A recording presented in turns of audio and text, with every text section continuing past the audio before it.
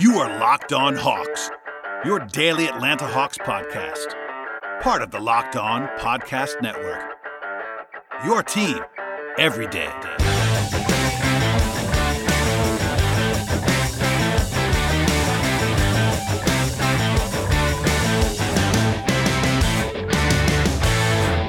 Hello, friends. Welcome to episode 668 of the Locked On Hawks podcast. I am your host, Brad Rowland. It is Friday night.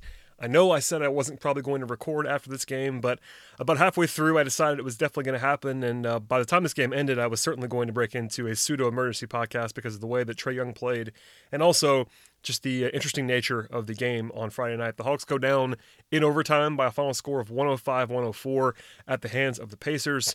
I think big picture, it's been kind of a frustrating night for some Hawks fans. Obviously, Trae Young was fantastic, but everybody else had some misgivings in this game. I'm going to start the podcast by saying that the Hawks were 10.5-point underdogs in this game, and they went to overtime and lost by 1. So if you want to be positive, I'm not always positive, as everybody knows on the podcast, but if you wanted to be positive in this game, you would say that the Hawks actually outplayed expectations pretty solidly in this game.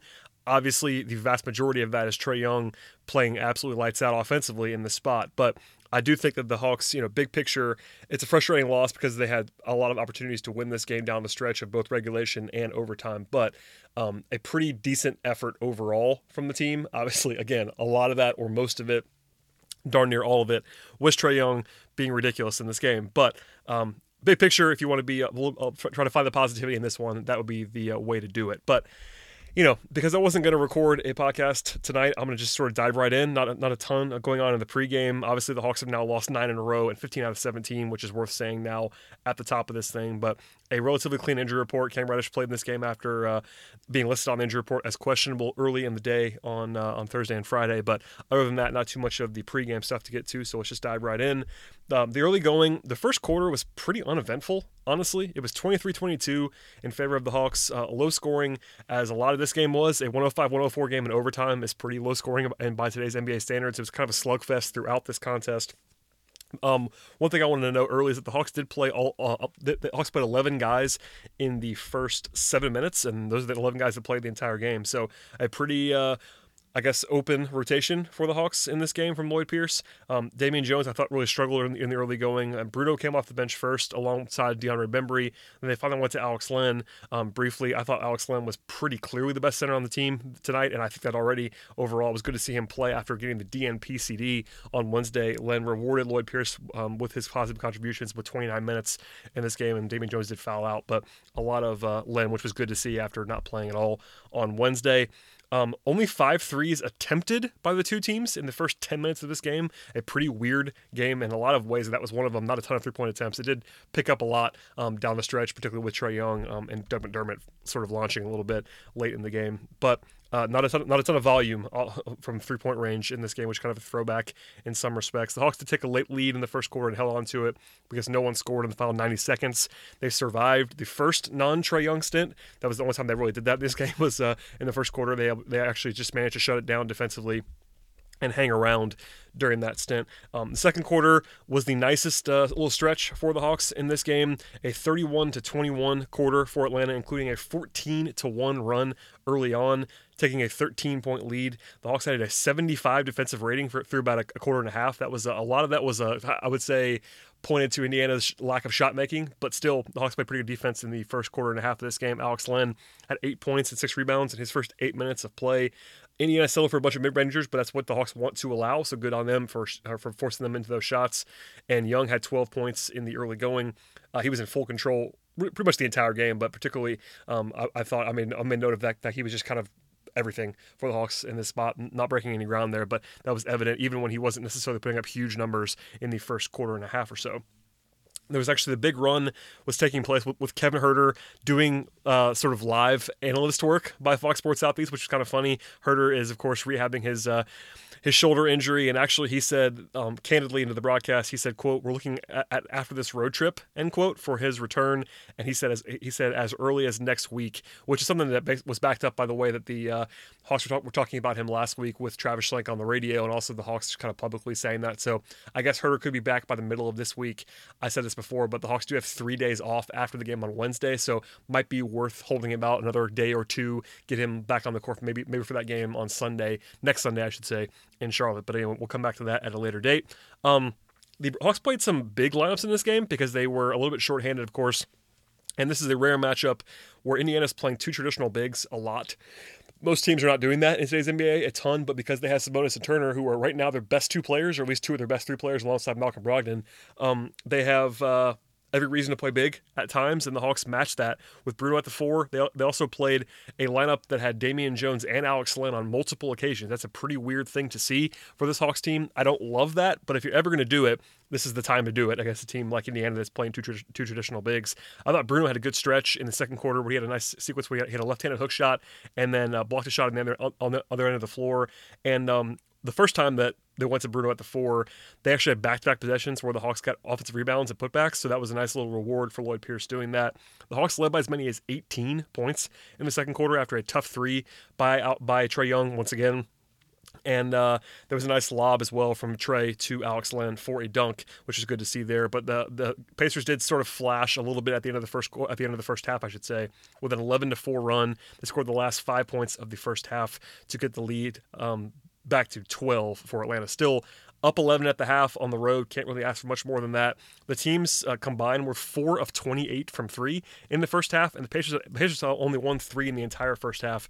You don't see that very often in an NBA game. Trae had 10 points in the second quarter and 15 at the half, which was already pretty impressive, but it actually looks sort of pedestrian based on, I guess, when compared to his second half performance, but we'll come back to that as well. I thought, and also Ben Ladner of Sports Illustrated mentioned this at halftime on Twitter, but I thought Trae's defense was pretty good in the first half and really for the entire game. It wasn't great for the entire game. It was definitely better early on when he was carrying a little bit less of a workload offensively, but I do think that he actually competed a pretty decent amount, did a pretty good job on Brogdon, and was at least competitive for the most part, drew a charge in this game. Just a little stuff that Trae can get by with to not be so bad defensively. That's a good thing to see from him.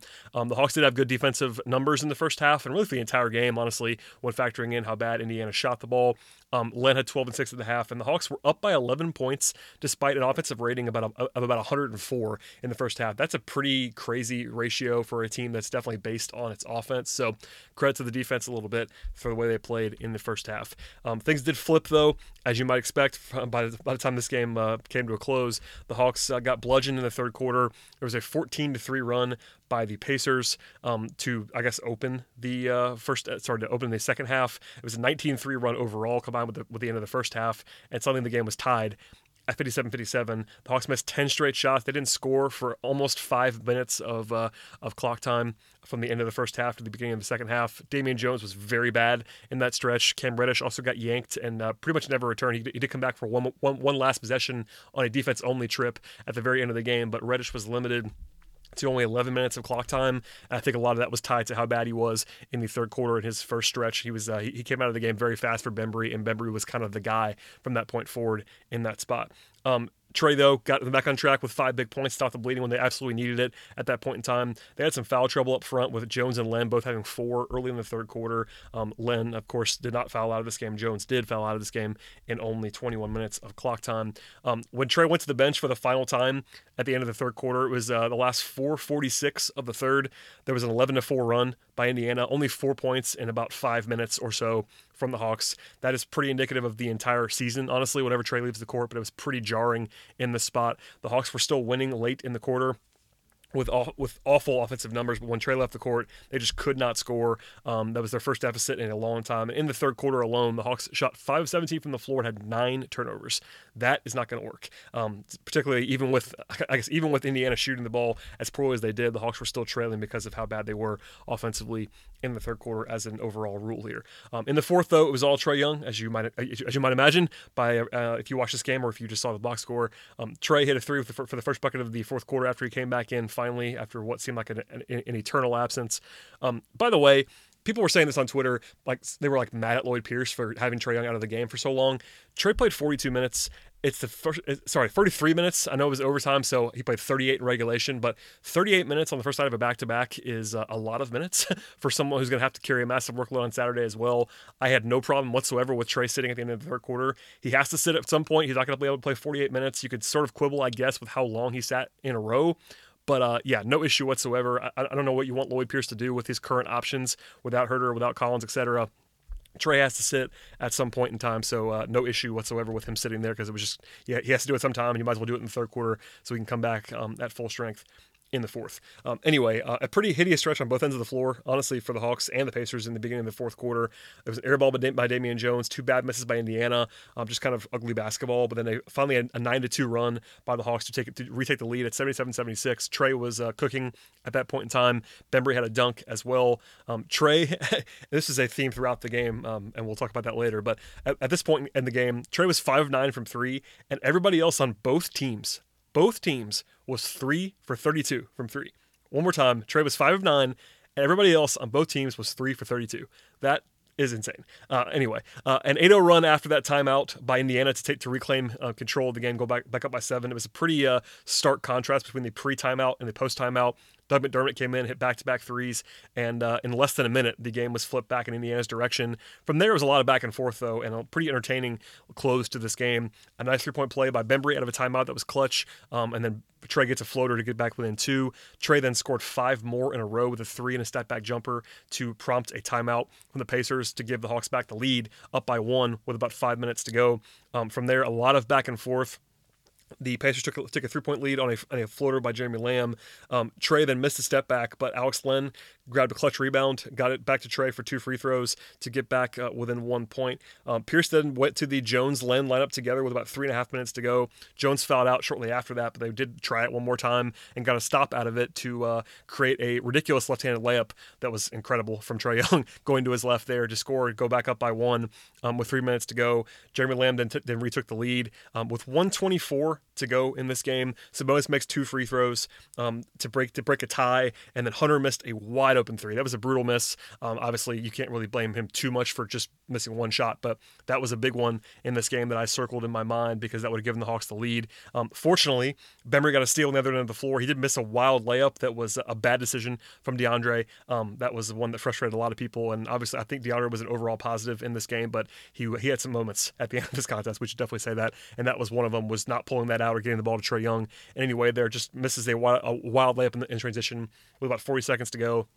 Fortunately, Brogdon, who had a really bad stretch here, turned the ball over from Indiana, and then Trae cooked him up to hit a floater, followed by Brogdon missing at the buzzer. So Trae hits the massive shot to tie the game with about 11.5 seconds to go. Brogdon, out of a timeout, gets a decent look at the basket, but good defense from DeAndre Hunter on that possession, so shouts to him for that. And that was the one time, as I said before, that Reddish played in the entire second half after he came out early in the third quarter, was they brought him back in for that defense-only possession. Probably a good decision there considering his length and acumen off the ball, but there you go on that. To overtime, I suppose. At that point in time, you have to be, I guess, a little bit happier if you're a Hawks fan because of the way that it could have gone down in regulation. I thought, as an objective observer, I would have said that the Hawks were in bad shape when Bembry missed that layup with 39 seconds to go. But they get it to the end there. They're down 2 at that point. They create the turnover by Brogdon, and then Young hits the floater to tie it. In overtime, they got down in a hole, and to their credit again, got back into it because the Hawks were down by 5 in a hurry after a turnover by Trae and then a 3 by Miles Turner. Trae then traveled again and then missed a deep 3. And at that point, if you told me all of that was going to happen, the game's probably over. But to their credit, Turner just leaves Young wide open, kind of on the left wing. He makes a 3 to get back within 2. And then the Pacers' offense fell apart. They committed a shot clock violation and another big shot. As I referenced the one for Hunter earlier, Jabari missed a wide open corner 3 as well. Then when the Hawks were down by 2 in overtime, that would have given them the lead. Lamb did airball a mid-ranger on the next possession. Probably got away with a foul there, at least a slight one, but a good break in the Hawks' favor in that spot. And then after a timeout by Lloyd Pierce, a great play design. They trap Trae Young. He finds Alex Len for a dunk, and then they tie the game at 99-99. I thought it was noteworthy that the Jabari Parker out of a timeout on offense was not in the game. They brought in Vince Carter, and that was something that I just circled in my mind. I didn't think it was crazy because Jabari was not good in this game, at least offensively, but at the same time, certainly something to circle when Jabari is not in the game offensively at the end of a contest. Unfortunately, from there, TJ Warren hit a big shot, a corner three to go up by 3 points, and the Hawks never led again. Trae missed there. They got a stop, but offensive rebound by Sabonis. Vince Carter, though, with a big-time steal to create another opportunity for the Hawks, and then Bembry missed again in transition. That was the second time that he missed a high-profile layup in this game. This one was probably worse because they were down by 3. You just didn't need to do that. I don't know why he did that, honestly, and that's one of those times where I like DeAndre. I think he makes a lot of things happen, but that was a bad play. No matter how you slice it, frankly. Then they fouled the wrong guy in Brogdon, who is the best free throw shooter in the entire league. He makes both to effectively end the game. From there, the Hawks did get it back to 3 after a quick bucket by Trae, but then after a foul, back to 5, and then Trae hits a buzzer beater, basically. Down by 4. Trae hits a buzzer beater to get it back to 1, but it was basically a 4-point spread in real life at the end of the contest, but Trae took it to his career high. Always smashing his career high with 49 points on that late 3. So the second half, a tale of 2 quarters, a 29-11 quarter in the third, 29-22 in the fourth, and then the Hawks, of course, lose by 1 in overtime. So they had plenty of chances. I do think if you want to be charitable, this is a pretty good overall performance for the team. Basically, again, maybe not all of that, but most of that was Trae Young, and we'll, of course, talk about him more. The rest of the team, before we get into individual stuff here, as we always do on the podcast, the rest of the team in this game was 1 of 17 from 3. Trae was 8 of 15 from 3. The rest of the team was 1 of 17. That's only one stat, but it's a big one. 0 for 4 for Bembry, 0 for 2 for Crabbe, 0 for 2 for Vince, 1 for 4 for Parker. Sorry, 1 for 4 for Hunter, 0 of 3 for Parker. Just nobody was making anything except for Trae Young, and you can't really win that way, obviously. We will come back in a moment to talk about the individual play, but one more time here, the big picture overall stats for the Hawks offensively. A 96 offensive rating. That is brutal in a game where your star player has a 49-point performance that's also incredibly efficient. If you told me that coming into the game, that Trae does this exact thing with his exact line, 49-6 on good efficiency, and then you tell me the Hawks score 104 points on 98 possessions, man, that's bad. It's just not. 98 possession pace for a full game, 108 possessions in the game. That's just terrible by everybody else. Obviously, there were a couple guys that were sort of excluded from that in the big picture sense. But it's kind of tough to do that when your best player is as good as Trae was. To still score 96 points per 100 possessions is pretty brutal. I guess kindly, defensively, they did some things well. Indiana did help quite a bit, I would say. A lot of bad mid-range jump shots, some bad shooting, 6-26 from 3 for the Pacers. They were not very good in this game. I am a pretty significant Pacers doubter, and Indiana has not played a tough schedule so far this year, and this is kind of all their warts on display at once. I'm not a big Pacers guy this year, particularly until Oladipo gets back, but they got a win here based on the fact that Trae had no help, and Indiana did barely enough to get a win. But anyway, the defense, if you want to be positive, the defense was actually pretty good from the Hawks in this game, particularly by their standards, even if they had definitely some help from Indiana. So with all that said, we'll get to the individual portion of the game. That's a very, very long preamble, but hold on tight. Here's a quick break to hear from our sponsors, and we'll come back with the individual stuff in this game. All right, we're back. A longer than usual podcast, despite being teased as a shorter than usual podcast because of the fact that there was so much to talk about in an overtime game. But this segment will be shorter, I think, because of how brutal some of the stuff was. So, to the bench first. We'll save Trae for the end. To the bench, 3 guys the Hawks played in this game. Double-digit minutes, did not score. Allen Crabbe, 10 minutes, did not score, was minus 13. He was bad. I am an Allen Crabbe defender. If Allen Crabbe's not going to make shots, and he was 0 for 3 in this game, 0 for 2 from 3, he does not do really much else well. And in this game, it was particularly stark. Defensively, had some lapses. Offensively, had a couple of misgivings, some extra passes that didn't need to be there, et cetera, et cetera. I thought he was pretty bad, and we'll kind of leave it there.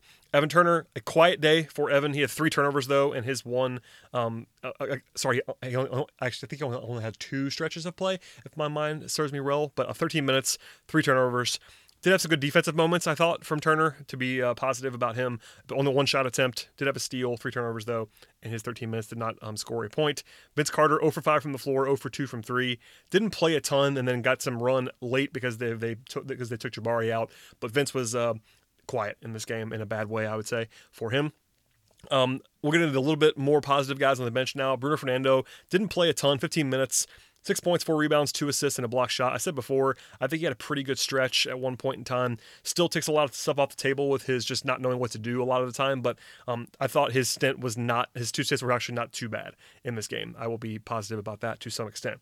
Alex Len, I thought, was pretty good. 15 points, 9 rebounds, a steal, only 1 turnover, had 4 fouls, was +5. That did not seem like a fluke at all. Made 5-6 from the free throw line, 5-8 from the floor. I thought Len was good.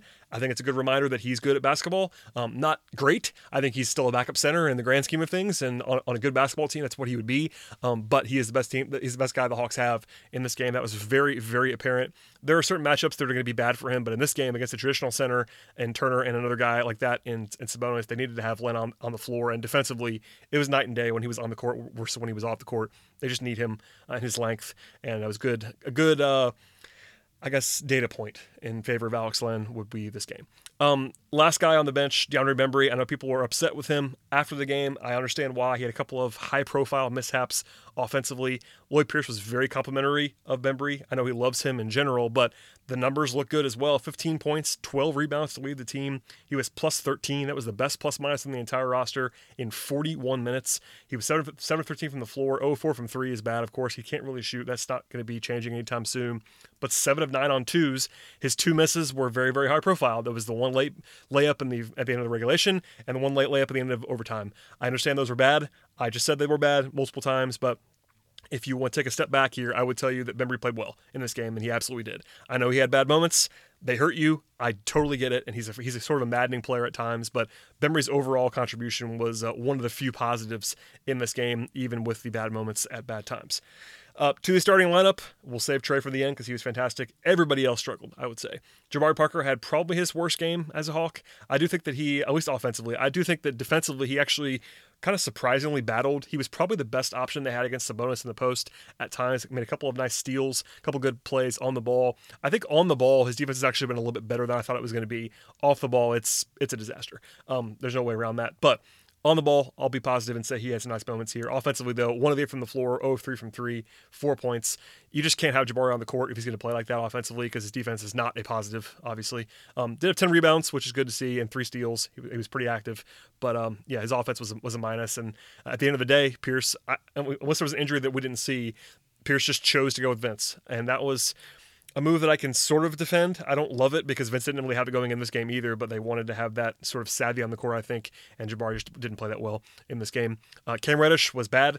11 minutes, 2 points, 3 rebounds, an assist, and 1 of 7 from the floor, 0 of 1 from 3.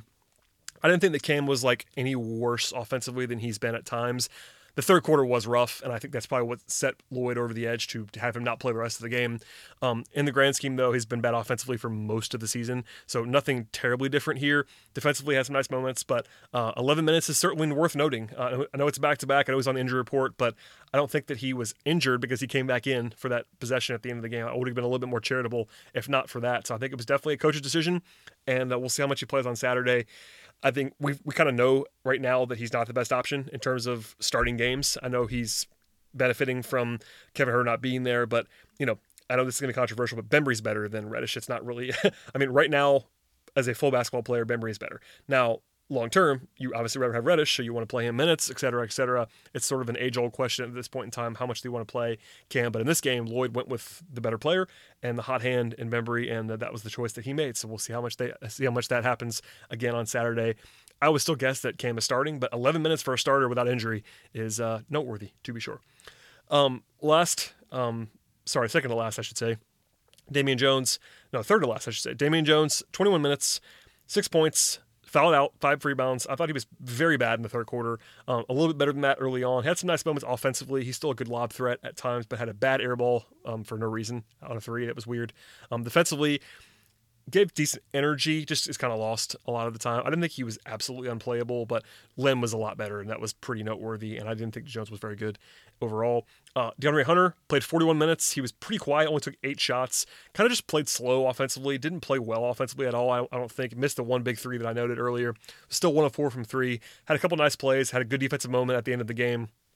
At the end of regulation on Brogdon. I think Hunter this is one of those games where he kind of disappears, and not in a great way. The defense is still pretty good, but offensively, it was not a good night for DeAndre. He had 5 turnovers as well. Was plus 10 though. He was on the court with Trey. That's a lot of that. But I think that Hunter is just one of those guys where he's going to have some of these nights where he disappears a little bit. He's a rookie. I'm not worried at all. This is not his best game by any means, but he still managed to have some nice flashes, particularly on the defensive end of the floor.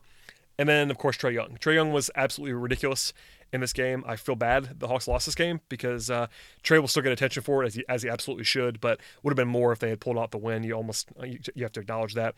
A season high for Trae comfortably, and he now matches his career high in this spot with 49 points. 49 points on 16 of 28 from the floor, 8 of 15 from 3, and 9 of 9 from the free throw line. Did have 9 turnovers, which somebody was like, right in my mentions was pretty funny today. Someone was like, "Well, he had 9 turnovers." I'm like, "Are you kidding?" I understand that's too many. I'll be the first one to say that, but 49 points on 28 shots and 15 threes. Richard Deitch of The Athletic tweeted out in this game, basically said, "I haven't seen too much of Trae Young. Is this how he always is?" And people were saying yes. I do think that he's carrying this workload all the time, but he shot the ball better than he usually shoots the ball in this game. That has to be said. He came into the game. I pulled this up at the end of the contest. He came into the game shooting, I believe it was 44% from the floor and 36% from 3, which is perfectly acceptable. If he does that for the full season, that's very, very good for Trae Young. But then he comes out and shoots 16 of 28, which is 57%, and then 8 of 15 from 3, and my quick math tells me that that's 53%. That's obviously better than normal. But he was just ridiculous, man. I mean, he made every play in the second half. He had 5 points in the first quarter and had 44 after that. He had 34 points after halftime. He made every play for Atlanta down the stretch.